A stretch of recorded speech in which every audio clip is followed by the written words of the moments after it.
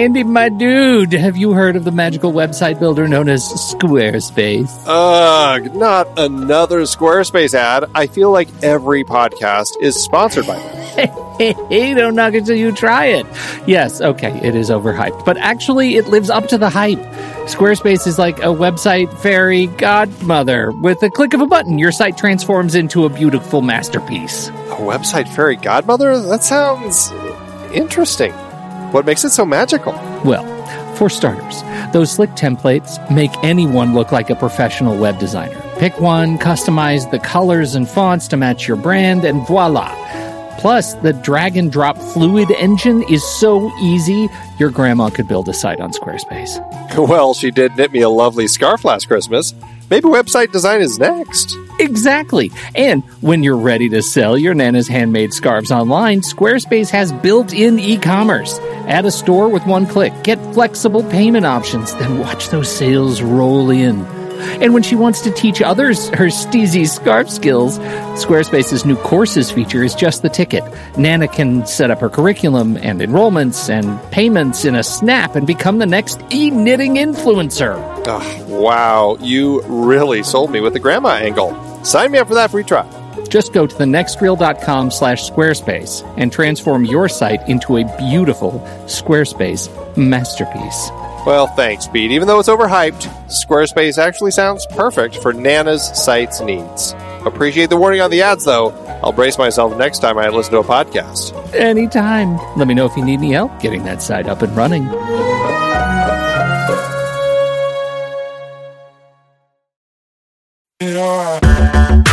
Andy, can you believe we've almost hit 700 episodes of The Next Reel? I know, it's crazy. And with all the other episodes in our family of podcasts, we are well over 1,200 episodes of movie conversation. It's really pretty amazing that we've gotten to have these in-depth movie chats every week for over a decade now. And we couldn't have done it without our loyal community of film fans. Their support over the years has meant so much. For sure. That reminds me, we should give the merch store a shout out. Buying shirts from thenextreel.com/merch is a great way listeners can continue to support the show. Plus, they get to sport our great designs. Absolutely. I think sometimes folks forget we have a variety of shirts, mugs, phone cases, and more available. In fact, a great place to start is with a shirt sporting the Next Reel's logo. We also have that classic Fast Times Spicoli Surf School tee, or the weirdly popular Rusty's European Tour shirt. The one from National Lampoon's European Vacation. Why is that so popular? Search me, but we have sold a ridiculous number of those. I guess there are a lot of Rustys taking trips to Europe? We're always adding new designs based on movies we've covered, like our brand new design for a streetcar named Desire, featuring a streetcar named Desire. So if you want to rep your love of TNR and films, head to thenextreel.com/merch. Every purchase helps us continue to have these weekly in-depth conversations. So visit thenextreel.com/merch today. And as always, thanks for listening and being a part of the Next Reel community. We've got lots more great movie chats coming your way.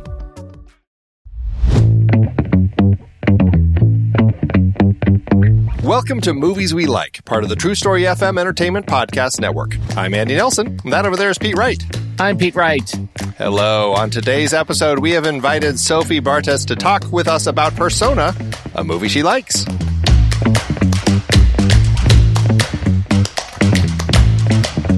Sophie, welcome to the show. Thanks for having me. We are thrilled to talk with you. About this particular film, which is a big one. It's a big conversation to be had.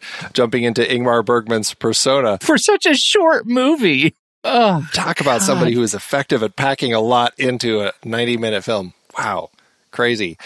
Before we jump into that, though, let's talk a little bit about you and get to know you. You have made 3 feature films now. Your third one has just been released to streaming, The Pod Generation.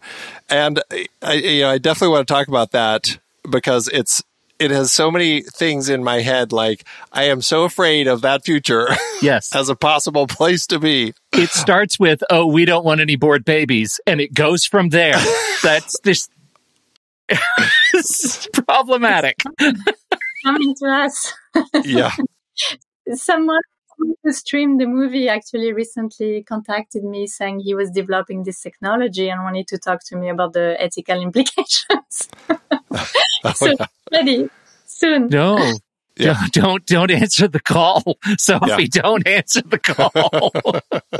But I find it so fascinating, though, because clearly, like looking at that film after what you had done before that, which was Madame Bovary and Cold Souls, kind of backward chronological order, it's clear that you have this fascination with stories that deal with like character psychology in situations. I mean, every single one of them is a different time period. Well, I say that Cold Souls kind of could be pretty close to the world of the Pod generation, but I have a feeling it was kind of like the weird Charlie Kaufman modern world.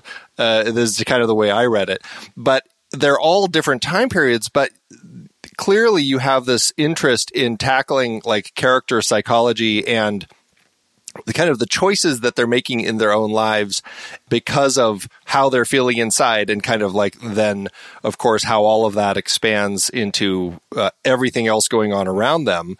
And I guess as a starting place for this conversation, you know, getting into the world of coming up with these stories and directing these films, you know, what's your, like, how did you start? Like, where did you come from as somebody who was like, you know, before you started film school? What was it that kind of drew you into telling stories like this? Well, I think if I try to think of the common theme between the three films, it's probably our relationship to consumerism and the commodification of everything. So in Cold Souls, it's about the commodification of the soul that can be extracted and sold and replaced. And in Madame Bovary, it's also the first time a writer was talking about credit and consumerism in the 19th century. And the Pod generation is about what tech is going to do to us as human beings and replace us little by little in order to commodify the brain and the mind. So I guess it's a subject that it's been in my mind since I moved to New York. I came here. I still have my very strong French accent. It's a bit embarrassing 22 years later, but I came to study at Columbia University and I studied film and journalism. So I was coming more from a documentary and journalism background. But then I gave myself 5 years after film school thinking if I can make a feature within 5 years, I'll stick with it. And if not, I'll go back to do journalism. And I was lucky that my first film was produced by Paul Giamatti and he acted in it and then he went to Sundance and it was a great beginner's luck with this. But yeah, I guess that's maybe the theme that interests me to explore in the map. That's how I feel in this society somehow. that is one of the things about Cold Souls that just watching Paul Giamatti, I can't help but think that Paul Giamatti has got to be your spirit animal. Like if there is ever a hand to glove fit of a character to a premise, it's got to be him in that role. It's incredible. Yeah, I wrote it for him. And so but it's a very strange story. I wrote the script for him as himself. And then the script got an award at the Nantucket Film Festival. And Paul Giamatti was there to give an award to Alexander Payne for Sideways. And I told him, I wrote this for you. And he thought I was completely crazy. And then it was like, it's based on a dream I had. And in my dream, it was actually Woody Allen who had a soul that was the shape of a little chickpea. And he was like, oh, I also write my dreams. And we started talking about our dreams. And then the Monday, he was like, I want to read it. And him and his wife had a production company. And so I gave them the script. And 24 hours later, they said, we want to produce it. And Paul wants to be in it. So I guess this was really beginner's luck. It never happened again. That's amazing. That's amazing. Pete's right. He is so perfect in the role. And not only is he perfect in the role, but then you go and you include Uncle Vanya in there. And it's like, he kind of is perfect in that too. Like he fits all of that so well. And the whole chickpea thing, like I think one of my favorite moments, it's such a small moment in the film, but it was when he goes to have dinner. I think he's in Russia at this point, and he gets the plate brought out to him and it's a salad, and he just looks down and there's like chickpeas in it. It's just like that. That whole connection, it's just like, yeah, talk about something that can sour you on a food, like finding out your soul looks just like that.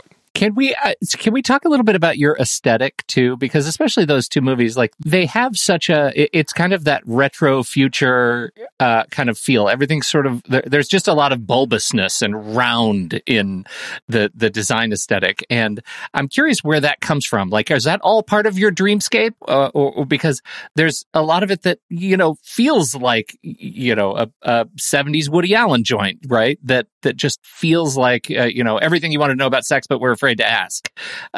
Where does that come from for you? Wow, exactly. Spot on. This was a big influence, all the early Woody Allen, Sleeper and everything you wanted to know. And I think I wanted to develop science fiction that is more feminine from the look, from the design, because we're used to science fiction that's very square and very masculine design science fiction where, and like some movies that are very beautiful, like Ex Machina, but the materials are very dark, or they can be, you just feel it's a male sensibility. Maybe an exception is Her, the Spike Jonze movie that had a lot of red and a lot of very strong colors. But I think it was this idea to design science fiction that would be rounder or more fetishistic and be just a aesthetic pleasure, it's a sort of seduction. I think once you see the world of the pod generation, you really want to have that technology. And that's why I think it's the genius of tech companies today. Like this was one of the things that Steve Jobs was so good at, is to, when he introduced the roundness in the screen of the MacBook, he understood that whatever is in nature, like the round, anything that's organic, attracts the human brain. And that's why he was so successful. Our brain is programmed to love shapes from nature. So if you do, like in the pod generation, everything is round, everything is biophilic. There's a kind of confusion between what is biological, what is digital. You get people to get hooked on it and seduced by it, and they want to have it. So I think that's the genius and also the terrifying aspect of the marketing of all those companies today. You cannot not have those products. Yeah, right. Yeah. Well, especially in pod generation, the eggs themselves are, it already has that kind of that egg shape to it that works so well for a place to, we'll just say, host your baby as it's developing. But then also there are the little, I can't remember what they called them in the film, but the little eyeball things. And it's just like, that's what the technology is. It's all redesigning our own world, but in a technological way. Like the therapist, when they go to the therapist, it's a giant, beautiful circular wall of like this flower decor surrounding this giant eyeball. And that's what they talk to as their therapist. And I think that speaks so much to your point about this draw to making it as human as possible, but doing everything possible to take out the human side of it to make it, quote, easier to kind of run and manage and to make our lives easier and everything. It's a fascinating exploration of that interesting balance of technology. I want to jump on that too, Andy, because I mean, that was exactly the experience. Like, especially when you're just introduced to the eggs, to the pods, the way,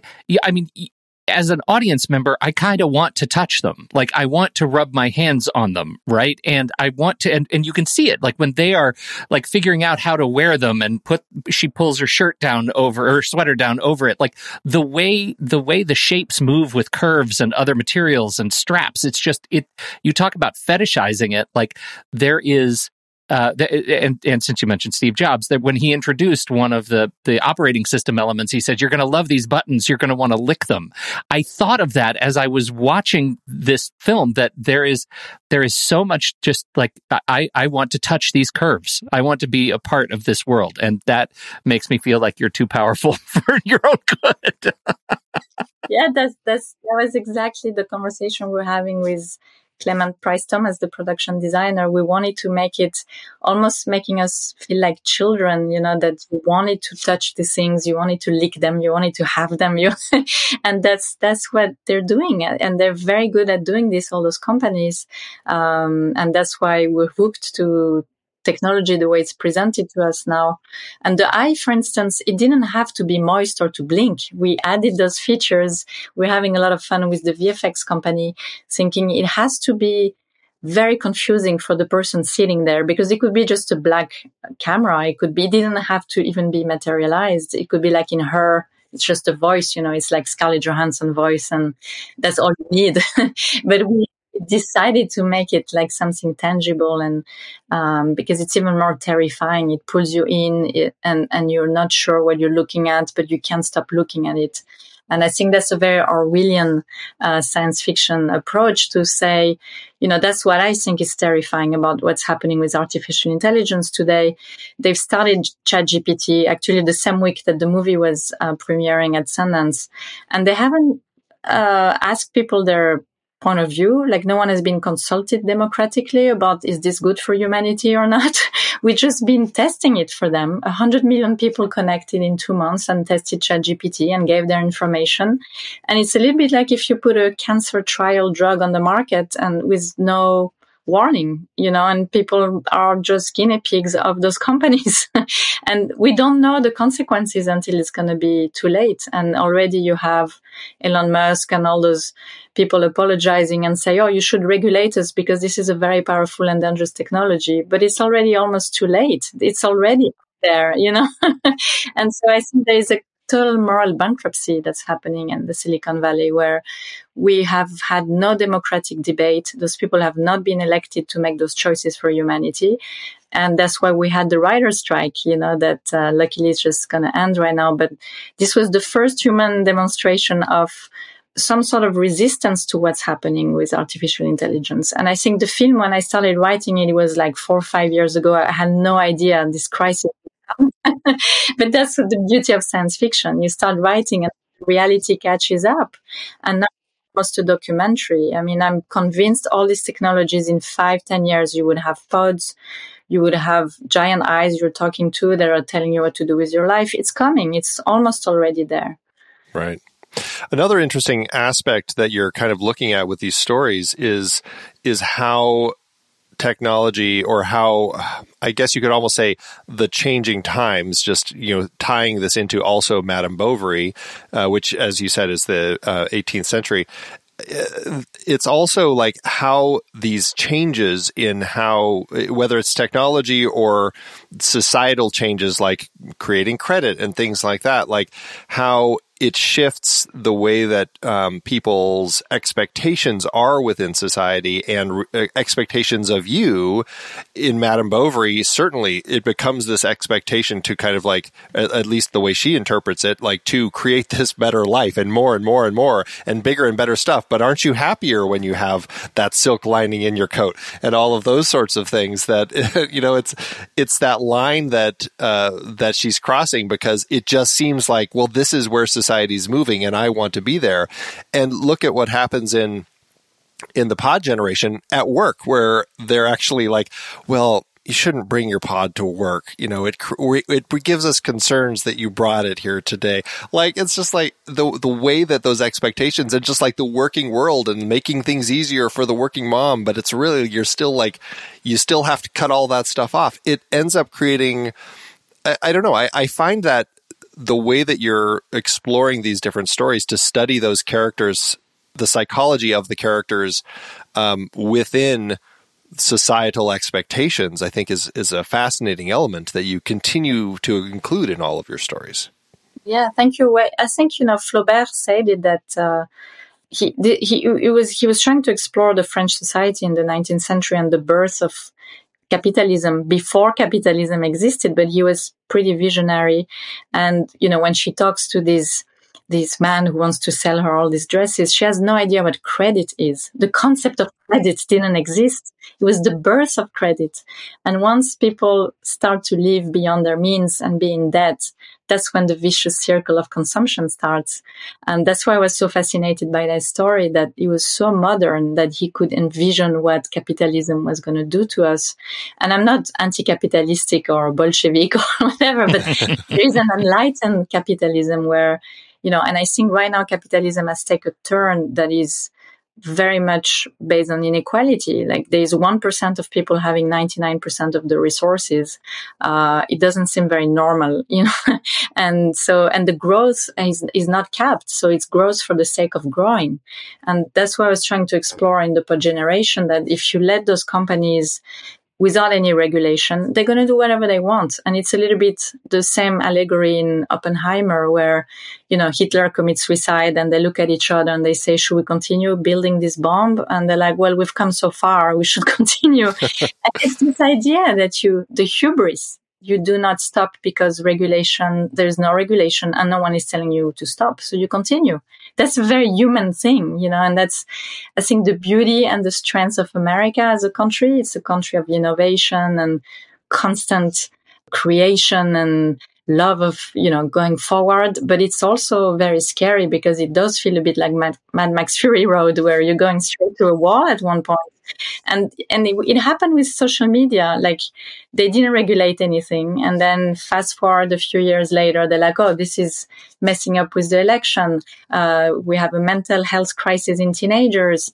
And then you have Mark Zuckerberg at Congress saying, oh, we had no idea. And it all feels the same story is repeating itself now with artificial intelligence, that we're not regulating. Europe is already regulating pretty hardly. And in America, we're waiting for the crisis to happen. And then there's going to be a panic and then it's going to get regulated. But it's interesting to see humanity repeating the same mistakes every time and not learning from history. Well, the rule, I think, of modern capitalism is that the stop signs always go up after the accident. I think that's right. Haven't we learned that? I think that's settled science. Yeah. That's right. Well, certainly the American way. Yeah, right. We've nailed it. No right. notes, America. Pros at that. Oh, my gosh. All right. Well, I think this is a great point to switch our conversation over and talk a little bit about this intense film that you brought to us, Ingmar Bergman's Persona. In these words, the leading film critics of Europe have honored Ingmar Bergman's new film, Persona. Persona is a knowledge, a terrible knowledge of our loneliness, our estrangement, our inability to reach one another. It is a confession of our fears, of man, of failure, of death.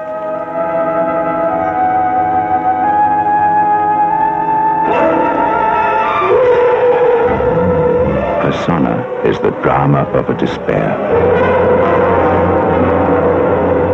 a silence, a terror far too great to be named, of life laid bare to the bone.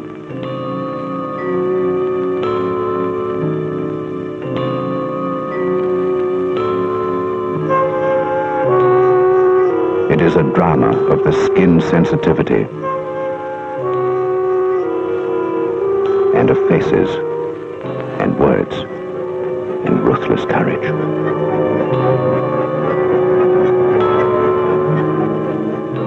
Persona is an illusion shattered,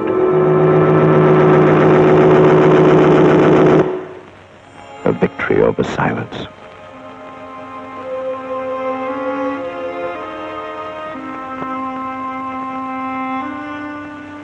A new film from Ingmar Bergman, Persona.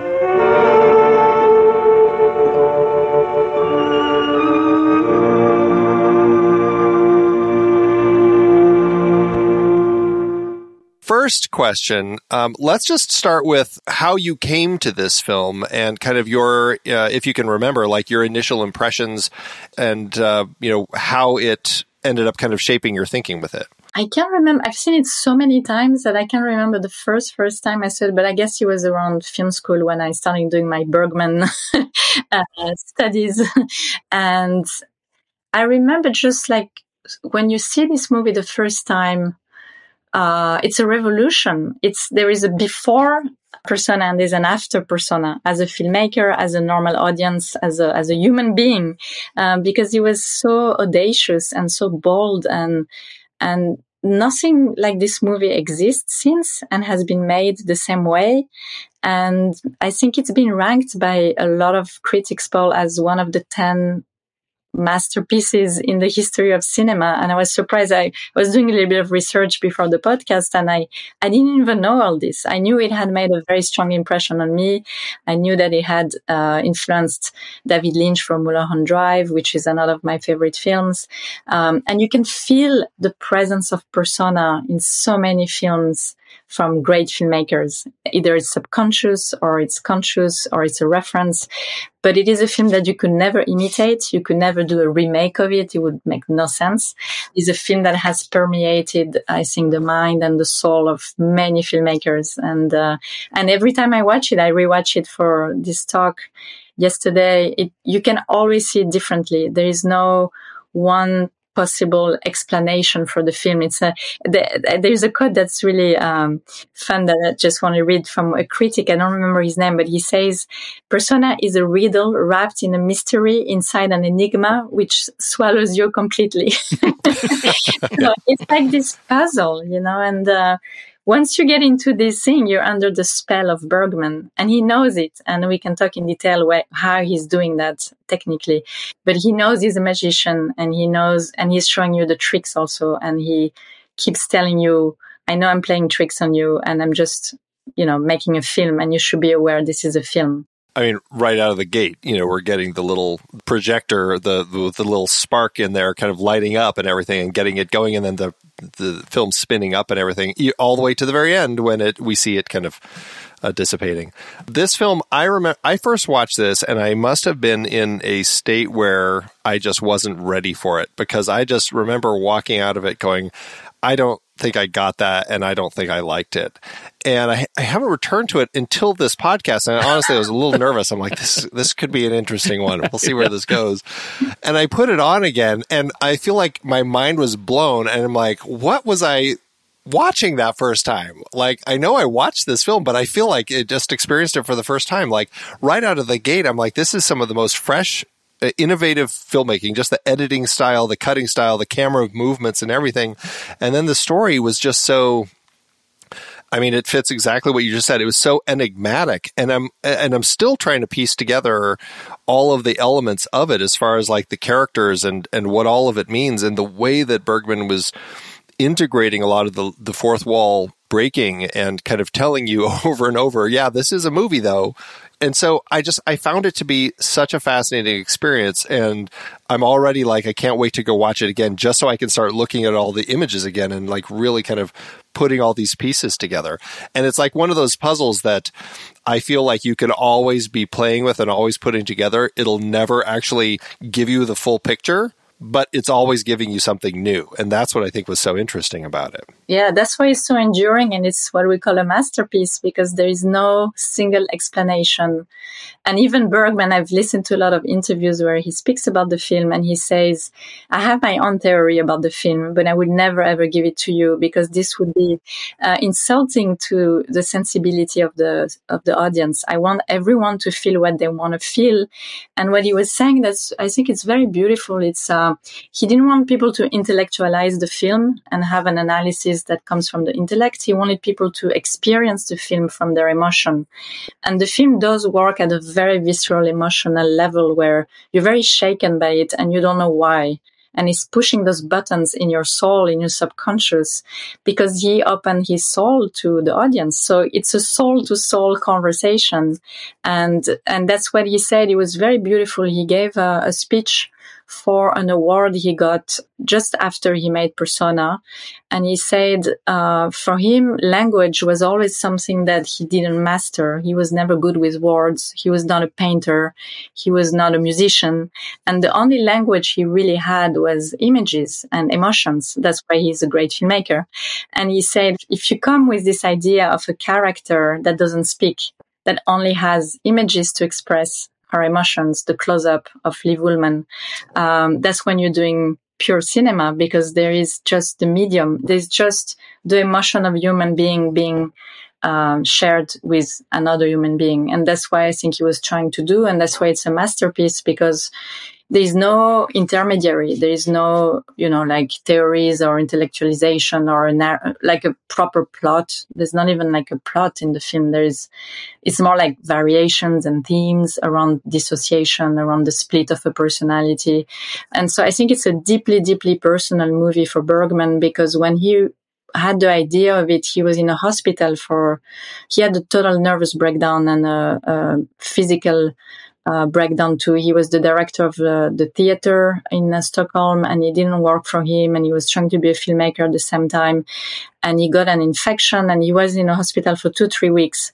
And I think he went into this sort of crisis thinking, I need to be truthful to what I want to do, and I need to search for the truth. And what's the best way to search for the truth than stop speaking? And so I think he is, in a way, if you look at what happened in his life at that time and how the movie came to be born, he says it came from a dream. It also came from a picture he saw of Liv Ullmann and Bibi Andersson together. And it came from the feeling of being in that hospital. And all this together gave birth to that very strange film. And I think it's, the silence is probably part of him. And the movie he had made before was called The Silence, which I don't know if you've seen it, but it's also a masterpiece. It's about two sisters that have a very strange relationship and a neglected son. And also they don't speak to each other. So there's already those elements were there, but Persona is taking it to a level of modernism and experimentation that he had never touched before. So he said that in a way, Persona saved his life because he was in a turmoil, artist, and it was his artistic salvation. And for him, there was a before and an after of Persona. Just like for us, yeah. Yeah, because that's where he met Liv Ullmann, who became his muse. Sure. And then they made like 10 or 11 movies together, and they had a child together. Then they separated, but they continued collaborating. And she was probably the most important collaborator in his life. And they met through that movie. It was the first time they worked together, and he completely fell in love with her doing the making of that movie.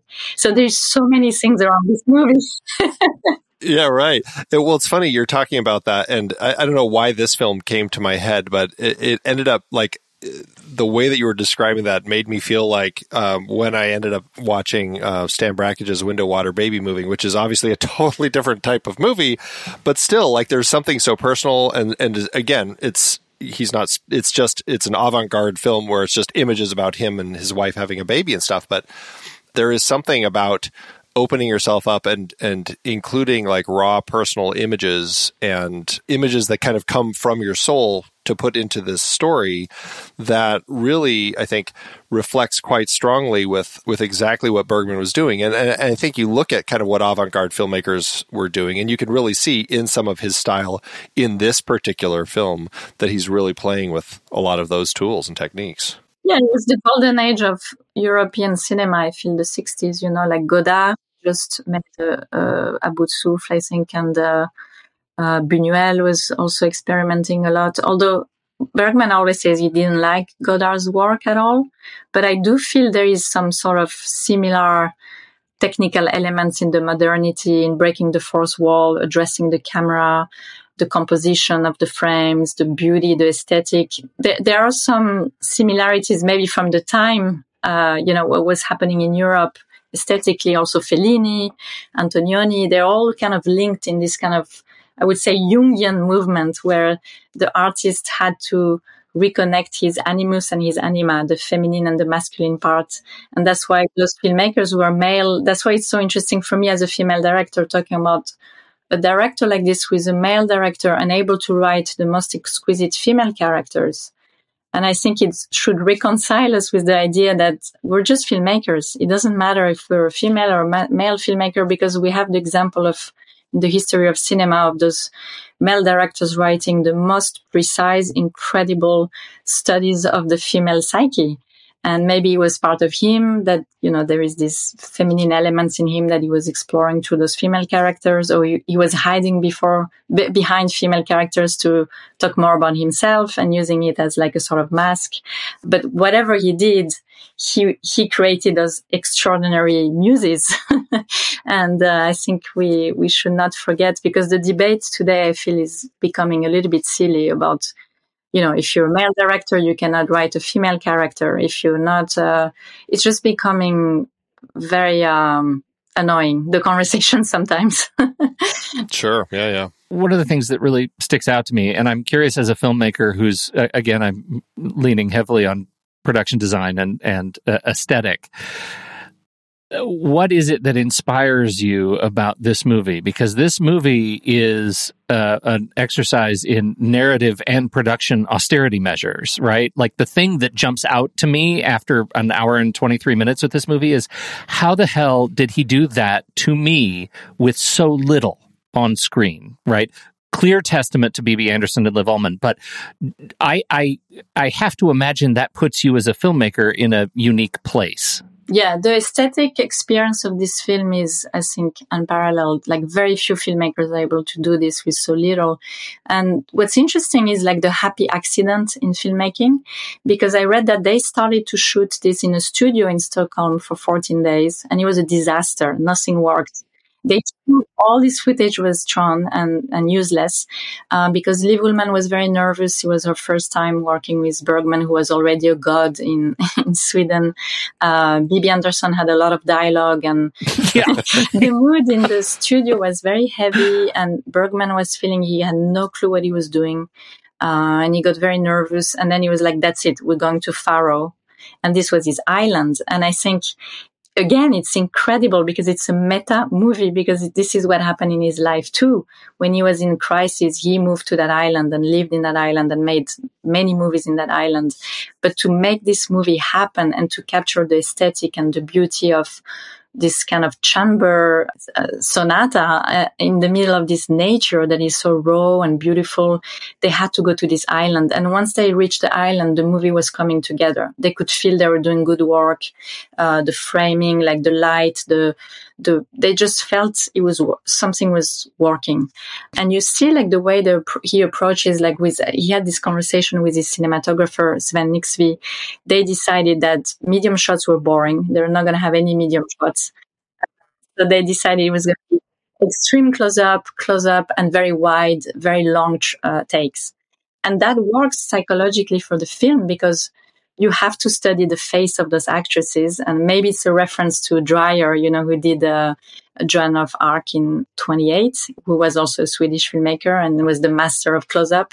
But then when you see the juxtaposition of those extreme close-up that are on those faces that are so expressive, and then those two women lost in this nature that is so powerful, it says something. It says maybe the drama of human beings is nothing compared to the force of nature. So suddenly there's another meaning that's created through the location.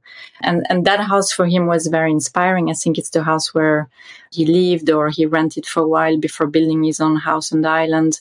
But definitely there is, there's an aesthetic and a beauty that is completely controlled because Sven Nixby is someone, I think, a cinematographer who knew exactly the shots he wanted, and he was very designed and very intentional. And at the same time, it's completely free because they built it a lot in the editing room, and there is no plot per se. There is just those, when you see in the notes of Bergman, he had a notebook when he was trying to start the script for this film, and it's all impression and feelings and sensations. There's no scene writing. There's no, of course, he wrote the dialogue at one point, but it's all, he wanted to keep it very raw, I think, in terms of the material that he had in his hands.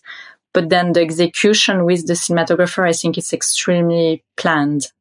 And so it's the two things coming together, and you have this incredible material. And I think in the edit room, they invented a lot of things in the edit room. There's a very famous shot, which is the two faces of the actresses that are blend together. So one profile is B.B. Anderson and the other profile is Liv Ullmann. And they took the bad profile because everyone has a profile that's not as... Yeah, it's the wrong side, yeah. Yeah. So they took the two wrong side and created that face. And apparently when the actresses came to see it in the edit room, they didn't recognize themselves. They recognized the other actress. That's how it works. We do not recognize our dark side, our bad side. We can erase it from our brain.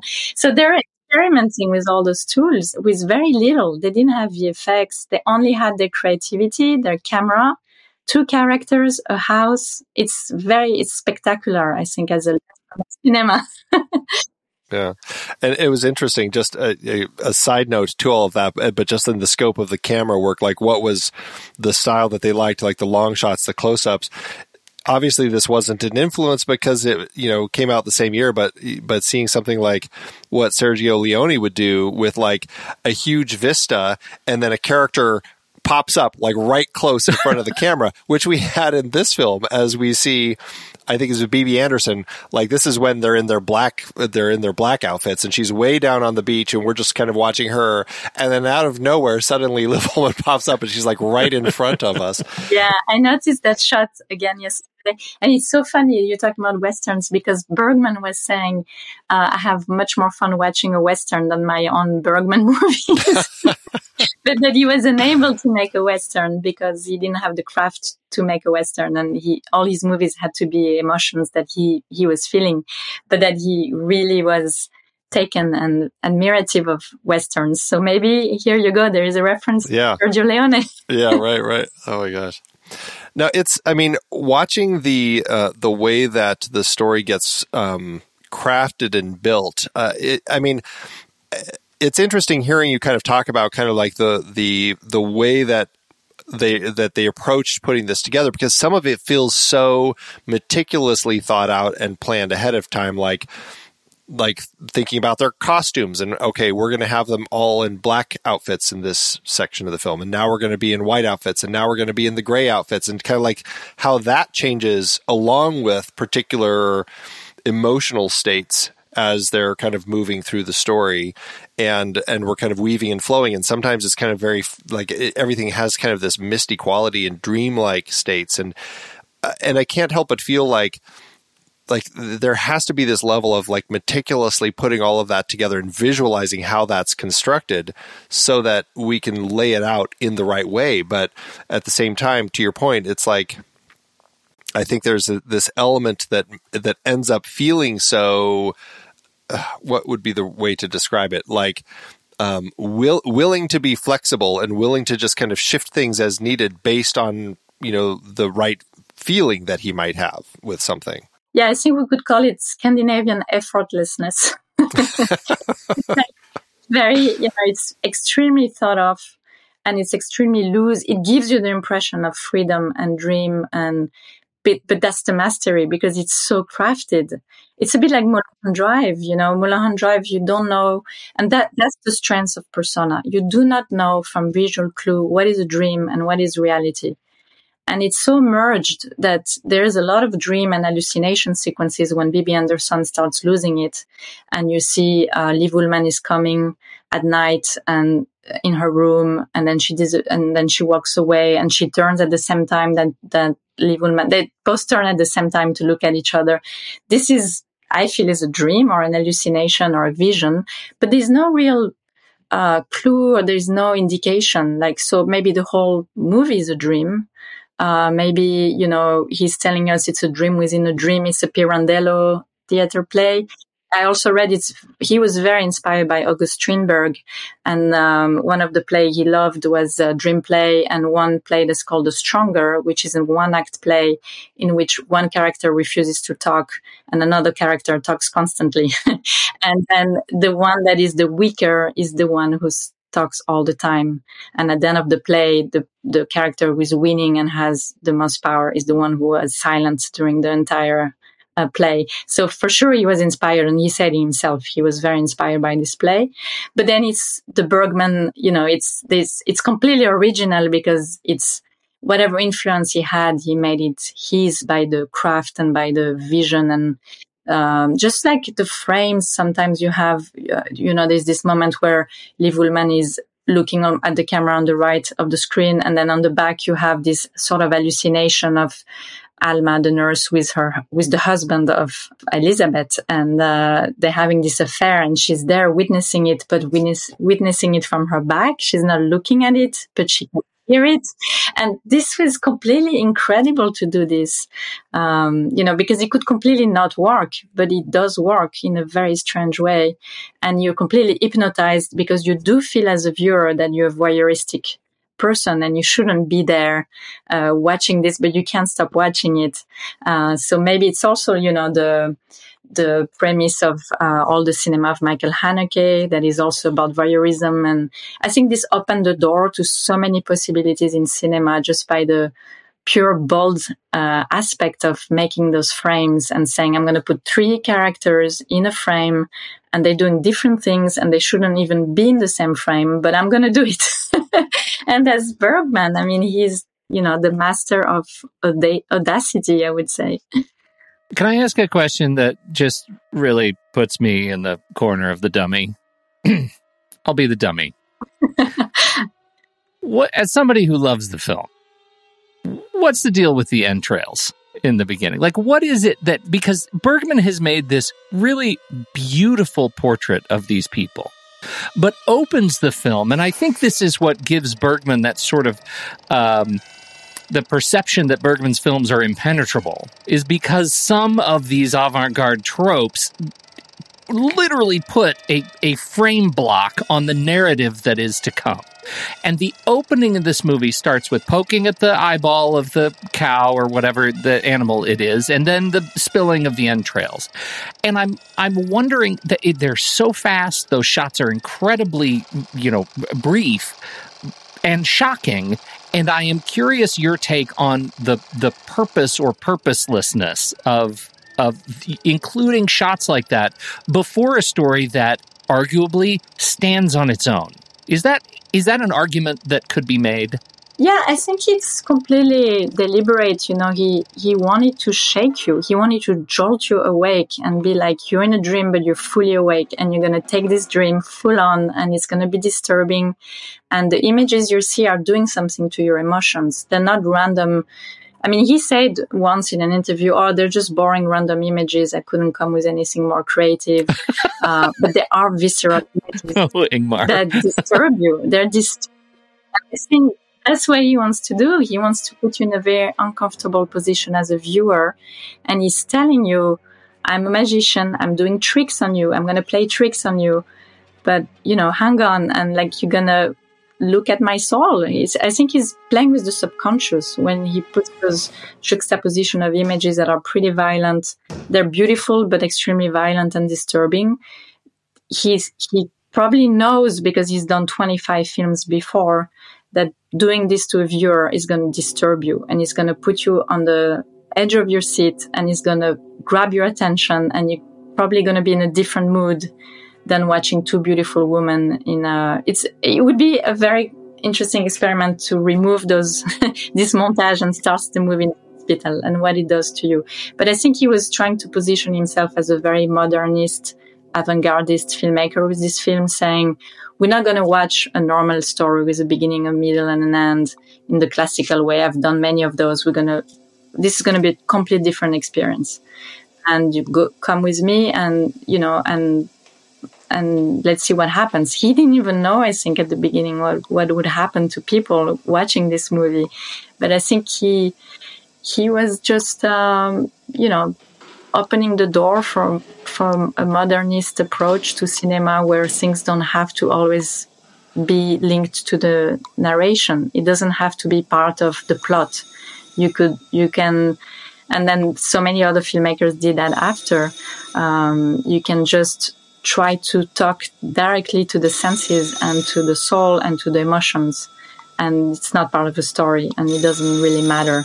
And so I think he was conscious always in his movies to connect to the maximum amount of people. But for this film, he said he was making this film for himself as a salvation.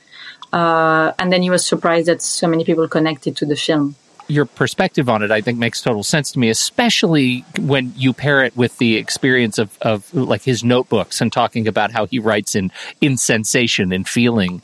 Because to me, I can imagine him sitting in the booth looking at coverage and thinking there is no other emotion-shaped tool for me that I can use than this of violence, like this shot of violence. This is the only thing that triggers me to get to the place I need to be to watch these women have their experience together. I mean, it makes sense, but I think that's what gives the film the reputation of being for the cineasts, for for the people who like to experience and think so deeply about film, and makes it less popular and impenetrable for a lot of people. I think that's always going to, I mean, I think there's definitely that read of, that probably came from this time of the art house, European art house cinema that always was, people were ready to spoof in whatever ways possible. Yeah. We've seen it countless times even I think The Simpsons did something where it's just like the black and white. Once you go black and white and contrasty and the shots, characters aren't looking at each other, then suddenly it's this art house thing. I definitely think that there is something there, but at the same time, like with an artist, I think this speaks to cinema as an art form in sometimes making these choices based on emotion and how you feel about it, as opposed to logic and plot and story. And I don't know if I really understood what that was there for either, other than it made me really, I was uncomfortable as that was starting, which put me into a mindset once the film started. And I don't know if I would have gotten into that mindset to start the film without. And obviously then it shapes my... Would you have been on the edge of your seat? Yeah, right. Like I was on the edge of my emotional seat after that. Right. And it does not go back to anything like that in the rest of the movie. The most intense sequence in the movie for me, beyond that opening montage, is waiting to see what Bibi's going to do with the glass that breaks on the patio, because that is such an experience of raw, consideration, raw human uncertainty, that she does not know how she's going to handle all the intensity that she's feeling toward this other woman, and watching that play out on her face and in the way she kneels and in the way she picks up the glass and in the way we have to wait with great anticipation for the yelp of pain later. All of that plays out so significantly to me in just another way of heightened emotions, but it never gets back to the sort of vileness of the first, 50 seconds of the movie. Yeah, and I think, and that's why I picked this film to talk about today in 2023, because a lot of filmmakers, including Yorgos Lanthimos at Venice, just said there is no more real sex in movies. There is no more. Everything is a trigger warning today. So imagine the filmmakers of the 60s and 70s that were bold and audacious and working with the stuff of being a human being, which is we do have violent thoughts inside of us. And the more you repress things, the more they're going to persist and grow in size if you don't look at them. And the cinema, now there's trigger warnings for everything. And I was reading an article in The Atlantic that was so interesting about American teenagers being unable to confront the discomfort of art because they're so used now to warnings about everything that if you show them a piece of art like Persona, it would be really interesting. They're highly disturbed and they can't take it. Because they evolve in this little cocoon of everything is a warning, everything as you have to stay in the comfort zone of what you know and doesn't make you feel, but that's not the art function. And Bergman was a true artist in the sense that he was looking at the complication of the human soul and the darkness and the light and the beauty and the love and the tenderness, but also all the dark thing. And it doesn't have to come always with gun violence or with other type of violence we're seeing in movies today. It's a violence that's so out there, but it's actually, you're immune to it because you've seen it so much.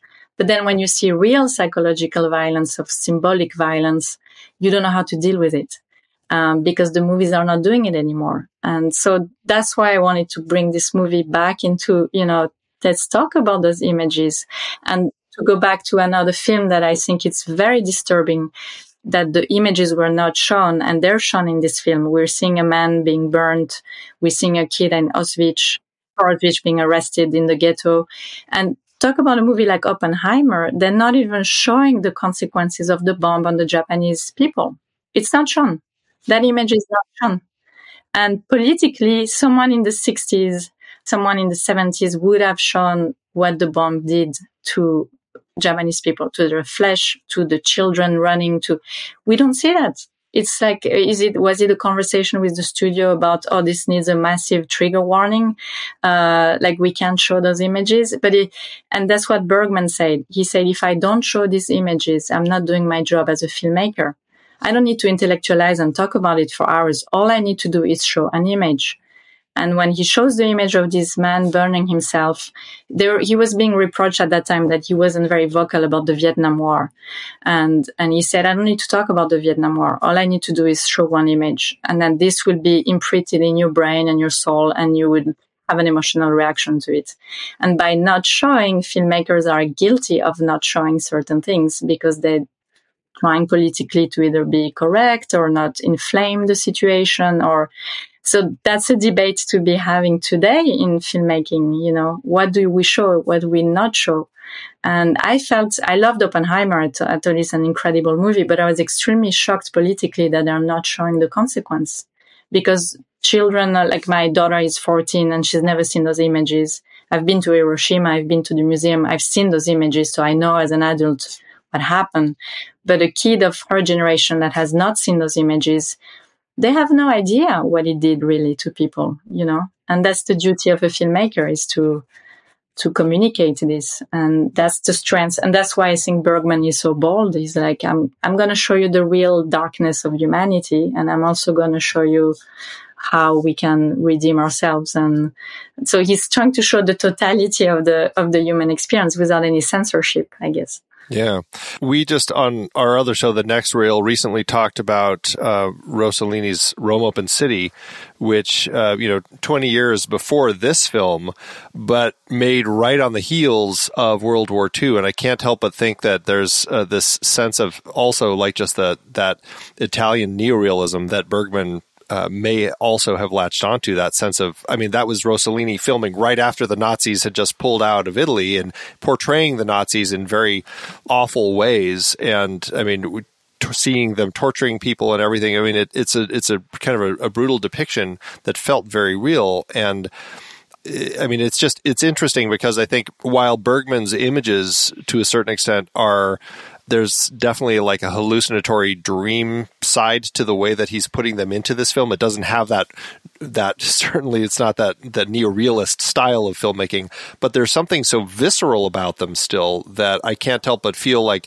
that's what perhaps Bergman saw in that Italian neorealist style of capturing something that feels so real and authentic. And I think Bergman has found a way to imbue a lot of those with a lot of the emotional weight, like the way that we're cutting from those images, like you said, the immolation to the shot of the kid at the concentration camp and the entrails, all of these different images, they put your head into a mental space that doesn't necessarily connect with the story, but it still is putting you into a space where that becomes part of how you're thinking about all of it. And it's influencing your thoughts on the story itself. It's a fascinating way to put a film together. No, I really like the way you just put that. Like it's putting you in a space for the film, not necessarily with the film.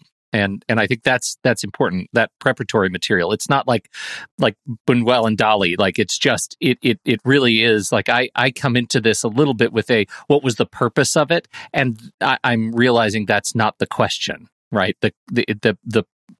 I know the purpose of it. The purpose of it was I had a different experience with these women on screen as a result of how he set me up. Mm-hmm. That's fascinating. Really is.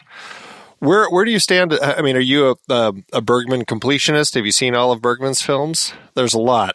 He made like 50 movies. I'm not a fan of the beginning, like all the studio work he did. I've seen some and I fast forward through some in film school because they're very classic. I mean, they have nothing to do with that period. My favorite period is all the 60s. Like I'm obsessed with The Silence. I love Shame. Also, that's an incredible movie about the war. All that period around the 60s, 66, 67, everything he did with Liv Ullmann, I'm a huge fan. But the last one, Saraband, I wasn't that crazy about it. But I've always watched his films just to see what he's going to be doing next. And overall, they're all pretty incredible, you know. He's such an interesting filmmaker because I feel like he's a filmmaker. Maybe I just need to always give every one of his films at least 2 viewings before I make up my mind. For sure. Because like we've covered, I think this is the 3rd one of his films that we've talked about. Cries and Whispers. And Autumn Sonata. Both of which I found so powerful. But like my recollection from seeing them before was like, yeah, they were interesting, but now I'm like, God, they're really amazing. And so it's fascinating to, like, I want to revisit some of the others of his that I've seen, because I that's certainly, speaking to his filmmaking style, I find so many of the visuals, even if I've forgotten a lot of details of the films, I remember just specific images of the movies that always stand out. And that certainly is something that I think is very important. And, I think, speaking to your own work, like the work with his cinematographer for his films and the way that he's crafting the images is meticulous in the planning as far as the way that he's going to construct the images. In your scope of working with your cinematographer through your different films, I mean, what are you seeing the way that, like, the critical elements of how Bergman is using camera and his cinematographer to specifically latch onto a lot of these elements and the themes and everything that he's bringing forward? Well, I think the encounter with Nick Svit was probably an extraordinary match, with Bergman's sensibility. Sure, yeah. All about their sensibilities, and you see when he lights a face, like the shadows, the work with light and shadow, the drama that he plays with light, it's just exquisite. Very few cinematographers are able to. It's almost, like Munch or Scandinavian painting. So I think they're an incredible match. And Bergman was a very visual director. I think the images would pop in his head, and then he would try to grab this with his cinematographer. And I'll be very curious to hear what the conversation were of, like, where do we put the camera and how, like, all those shots that they're designed together. I think a lot they've designed together because he was very good at blocking. Apparently, he would block with his actors, and he would see if the performance wasn't working. Usually it was because the blocking was wrong. So he would reblock the scene in a way that would allow the performance to emerge, and that the actors would feel confident and good. And but then Liv Ullmann said they never contradicted his blocking as actors, because they knew if Bergman said he was right, he was right. He's a conductor. He was very strong in his opinion and his visual, because it's the 10,000 hours. He had done so many movies that at one point it's like second nature. Like I don't think he needed to do 100 takes of, like, he could feel what was working and not working. And probably it's a language, like he developed that language with his cinematographers, and they knew how to capture, like that sequence you were talking about, Pete. I love, like, the glass moment, because no one would shoot it like this today. Like, you're from her back, and then she looks at the piece of glass on the floor, and you pan, and then you go back to her. He really stretches and sculpts that moment. And today you would have a shot, reverse shot, and the piece of glass and her reaction. And this is completely choreographed around that piece of glass and her body language around it. So they're able to create sequences where, from a very small detail, it becomes a huge stretch of time, and they're sculpting the time this way. So you have a sense of atemporality when you watch the movie. There's no more sense of real time. You could be in a dream, you could be in the reality, but they choose almost like a symphony. They, like music, I think they operate very much like composers for music. They choose where time is going to be condensed and where time is going to be stretched. And Tarkovsky called that sculpting time. But I think the master of it is really Bergman more than Tarkovsky, because Tarkovsky was like, the pace was very, very slow, and for some people it's completely off-putting. But Bergman knew how to energize shots by doing those entry in frame, like the one we mentioned of, Liv Ullmann popping into the screen and taking a picture. Like, very few directors were having this audacity to just shake you and jolt you. And, like, I don't know, he had a sense of it. I think he was like, his intuition was very good with composition of images, and that's why he's such a talent. He knew how to do it somehow. And probably he experienced with things that didn't work. But then it's about the choices. Like, he had the intuition to say, this works together in the edit room, or this didn't work. And just, there's a shot in Persona that he removed many times and put back. It's when Bibi Andersson is reading the letter where Liv Ullmann kind of criticizes her, and she feels it's a complete betrayal. And there is a shot at the end of the sequence where she's standing by a lake, and that shot was there, wasn't there, and then he went back and forth in the edit room, and at the end it's in the movie. And the only reason he kept it wasn't very useful. It was just the shot of her. It's a beautiful aesthetic shot, but it was because the rhythm of the rain was working, and he didn't want to cut the drops, the sound of the drops of the rain. He wanted this to play almost like a symphony. So he needed that shot to complete the experience of that letter. I mean, incredible, right? The amount of detail and understanding of what rhythm and sound can do to a film. So he put it in there. It's still in the movie. Fascinating. You call out just the way he was working with the cinematographer. I was texting Andy as I was watching the movie last night, and I think it was just, have you ever seen such beautiful pores? Like just the way they light and capture skin. I just kept thinking, I wonder if Sophie ever sat down and said, I want you to capture every pore in Giamatti's face. Like, that's what I want. I want all Giamatti beard pore. That's so gross, but Bergman made it work. Yeah, because they probably have very little makeup and it's shot on film. And today you can't even do that with most actresses. They want tons of makeup. You're shooting in digital, so they're more exposed because the digital reads more wrinkles and all this. So they have to do retouch in post-production. So what about being so naked like those actresses? They're not naked. Their body's not naked, but their face is so naked and they're so human. They don't have Botox. They don't have plastic surgery. And that's why they're such incredible actresses. They're just using their face as a tool. And okay, they were 25 years old. They were young and beautiful. They were beautiful. Okay. Right. Yeah. But they're not trying to show their imperfection as human beings. And that's why I think, actresses should be actresses, not just to show that they're beautiful, but to show the vulnerability, to show, and it's very, very close to the face. I was also thinking of the pores, and no one lights faces like this anymore. You put frontal lighting, so it kind of smoothens the skin and you don't see all those details. And that's why I think today is so interesting to watch this movie, because it's truthful. It's about the truth. She's not speaking because she wants to reach some sort of truth of the human experience. So Bergman is like, if I'm going to do a movie about truth, I have to be truthful with my actresses and show their, go very close to their skin and show all the imperfection, all the micro expressions. And that's why those close-ups are mesmerizing, because you're reading Liv Ullmann's micro expression for 2 minutes on screen and you cannot stop watching her.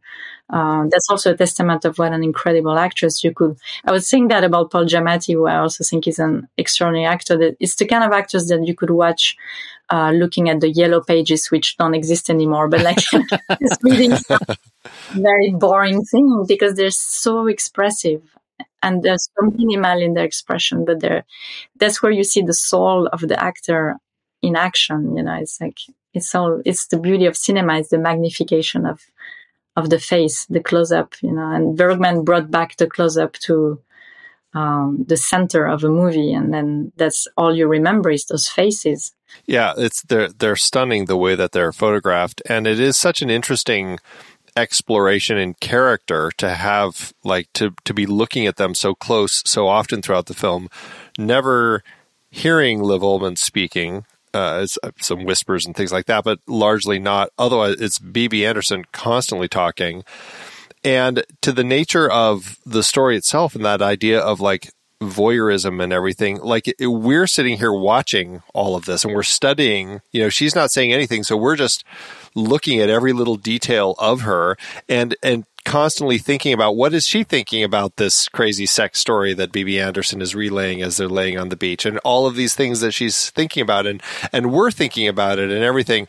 And then we hear this letter and we're like, well, that's not all where I thought she was thinking. And it's such an interesting exploration of what we're getting out of these characters and what B.B. Anderson as the nurse is getting out of Elizabeth, which is completely different. And she's totally misinterpreted how she's using her as she reads this letter. And it's such an interesting exploration in the way we view people, the way we view the world, and to a certain extent, impart our own thoughts and feelings and opinions onto them, and which may fit in with exactly what they're doing, and sometimes it does, but also it's like it's a complete 180 to where they were, which I think for us also came as a complete shock when she's reading that letter, which was fascinating to me. Well, a shock because it was like parallel violation. The story she's telling about the sexual escapade is one of violation, right? Like, depending on your perspective, it starts with sort of being sort of playful, but ultimately it is manipulative. And then she talks about her pregnancy and the grief that goes on with the abortion. And and that's it. It all becomes sort of a psychosexual physical violation. And then we have this complete emotional violation of the betrayal in the letter. That parallel is not lost as I'm watching this movie. And when you're talking about Bergman's ability to write, I'll just say, characters that can tell these stories in a way that is, I believed them. I was with this performance. It didn't feel manufactured. It didn't feel like over sort of masculinely sexualized. I was thinking about it as I'm watching this. I was like, okay, Bergman is a dude watching this, but the arc of that conversation that she has with herself is extraordinarily powerful by the time it gets to bed, and the way he uses the camera shooting over her and she cries and whips back over, it's extraordinary. That violation is central to the movie, and thinking more about Bergman, central to his experience making it. It's incredible. And I think central as him as an artist, because one theory of interpretation of this film is that Elizabeth is the artist, is actually the filmmaker. It could be Bergman. It's like, how much do you manipulate people around you to get what you need for your art? What a monster you could be as an artist. And we know that's actually, it's insane, because it's actually the relationship he had with Liv Ullmann after when they started living together. She was the muse, but he completely vampirized her. They lived in the island. He didn't let her see anyone. After a moment, she had to leave. He was like completely destroying her and feeding on her, and he couldn't live without her. She was everything to him. She was the actress in the film. She was the source of inspiration. She was his wife. She was the mother of their daughter. And so maybe this film is also, a portrait of himself. It's like a Picasso portrait of all these angles of this crazy filmmaker who he knew he was a monster, and that's why he was in a crisis at that moment of his career. He called it a crisis of truth, that maybe he needed to say, okay, what if I just stop using people? But he can't help doing it, because the character is studying this nurse. The nurse is there to help her, but in the process, she's getting vampirized, and physically vampirized, because you see Liv Ullmann sucking on her blood at one point. Yes. So there is like a whole thematic of vampire movie, Dr. Jekyll and Mr. Hyde, feeding on the other person to get better yourself, because you feel that Elizabeth is getting better and better, and that the poor nurse is getting worse and worse and completely losing her mind and being violated and used and manipulated. And this is what Bergman was also doing to his actresses. He was like Picasso was doing that to his muses. He's aware of the male destructiveness in artists, that they need that to create masterpieces. So it's a meta film. It's a sort of psychoanalytical film about, I think, his relationship to his art, and he's super aware of it in a way. And maybe he's hiding behind those female characters to actually talk about himself and his relationship to the people around him, because he was very destructive. To the point where we have the shot when Elizabeth's husband is there, and Alva is like, confused, or she's like, I'm not her. But then Elizabeth is behind her and like takes her arm as like she's guiding her, like she's directing. She's no. Like, it's like, oh my God, this is so creepy. What is it like? I'm like, that is like such a weirdly meta, like stepping out of it. Like, I'm going to direct you how to handle this situation. It's like, yes. She's maybe she's an actress, but she's also a director of everything that's happening in that house, because she's directing the emotion like a puppet. This poor nurse is like a puppet until she rebels. And then we don't know at the end. She takes a bus. We don't know if she's going to get better, if she completely lost it. We don't know if Elizabeth is ever going to talk again. We don't know anything. Yeah. And so we've watched these 84 minutes and that Bergman would say that it's like, I don't want you to know and solve these. Movies are not like things to solve. They're just things to experience. And then it would stay with you longer if you have no idea what happens to those characters.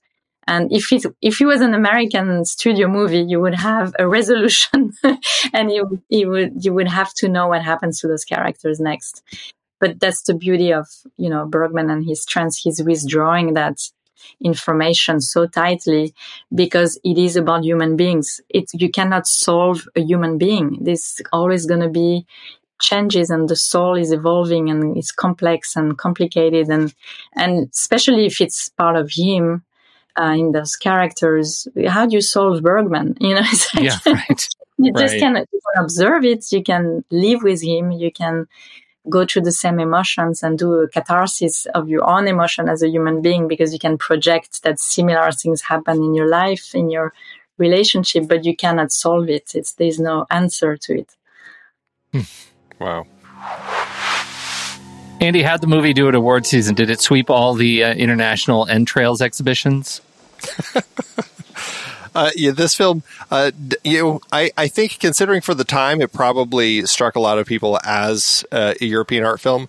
It did well for itself. 8 wins with 4 other nominations at the BAFTAs. Bibi Andersson was nominated for Best Foreign Actress for both this and My Sister, My Love, but ended up losing to Anouk Ami in A Man and a Woman. At the National Society of Film Critics Awards, Andersson won Best Actress. It was nominated for Best Cinematography, but lost to In the Heat of the Night. Interesting loss there. I think In the Heat of the Night looks good, but I feel like between these two, I don't know what else was nominated, but I'd absolutely pick this. For sure. Bergman won Best Director and it won Best Film. It was also nominated for Best Screenplay, but lost to Bonnie and Clyde, interestingly, which, strong film. I can understand that. Last but not least, at the Cahiers du Cinéma, they included it on their top 10 list of 1967 top 10 films. And the budget. And I have to preface this by saying, Andy, do you look forward to a time when we actually start talking about movies where you can find budgetary information again? It's been thin lately. Yeah. It has been thin. This certainly was a tough one. I couldn't find anything regarding what Bergman had for a budget for this particular film. What I did find was that it opened in Sweden August 31st, 1966, and here in the States, March 16th, 1967. It looks like it made $250,000 domestically, and what I could find was $90,000 internationally. I don't know if that's just Sweden or everywhere. That gives it, based on what I have, a total gross of almost $3.2 million in today's dollars. Without any other numbers, though, that is all I have.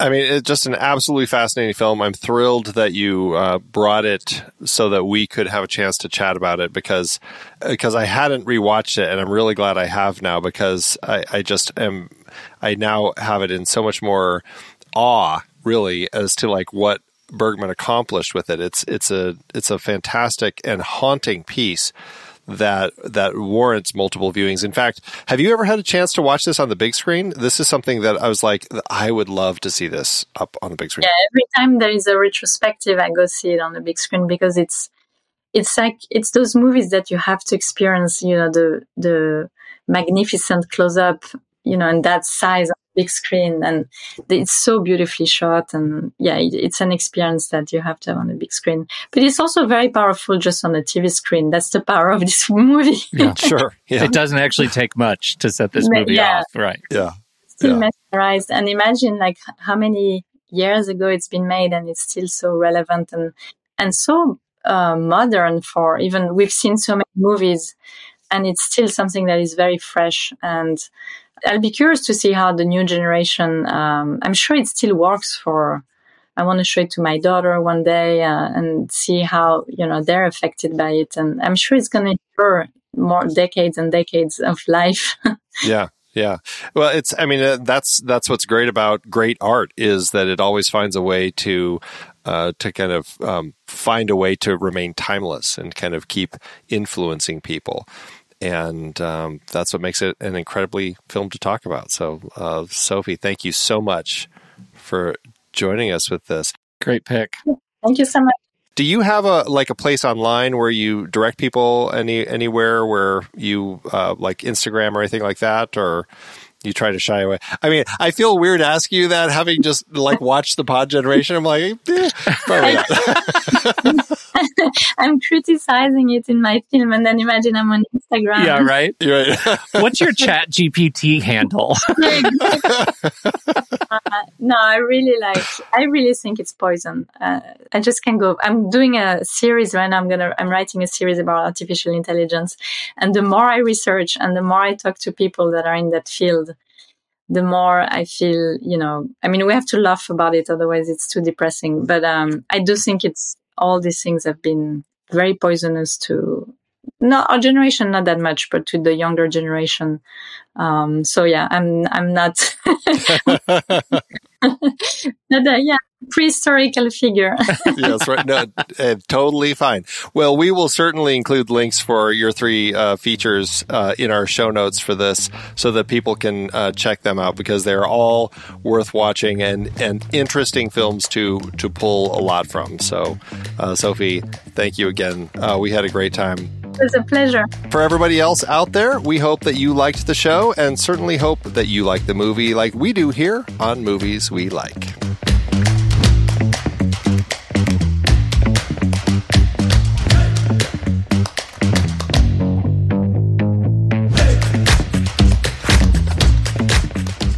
Movies We Like is a part of the True Story FM Entertainment Podcast Network. The music is Chonk Clap by Out of Flux. Find the show at truestory.fm and follow us on Facebook, Threads, X, Instagram, and Letterboxd at The Next Reel.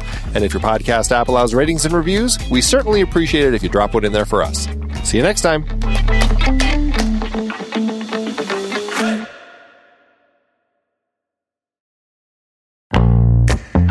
I love having these wonderful chats on Movies We Like with all these industry guests talking about some of their favorite movies. So many great conversations on that show about so many great movies. We have so much fun having these conversations, but producing the show week after week does require a lot of work behind the scenes. If you'd like to help support our efforts, one easy way is by using our Originals page when shopping for books and movies that we've covered. Your purchases made through our links give us a small commission at no extra cost to you and allow us to keep having these incredible conversations. The Originals page at thenextreel.com/originals links to the source material for all the adapted film discussions on the Next Reel's family of podcasts. Purchasing through our links supports the show. It's your one-stop shop for Amazon and Apple links, where you can buy your copy of the original source material. Original material for movies like Casino Royale, The Silent Partner, Never Let Me Go, Silver Linings Playbook, There Will Be Blood, based on Upton Sinclair's Oil. I believe it's Oil! Oh yeah, I forgot the exclamation point. Plus, by using those links to buy your next read, Apple and Amazon show us a little bit of love, which allows you to support our family of shows with minimal effort. thenextreel.com/originals. It's a great way to support the show and find your next page turner. That's right. Head over to thenextreel.com/originals to pick out your next read and dig in today.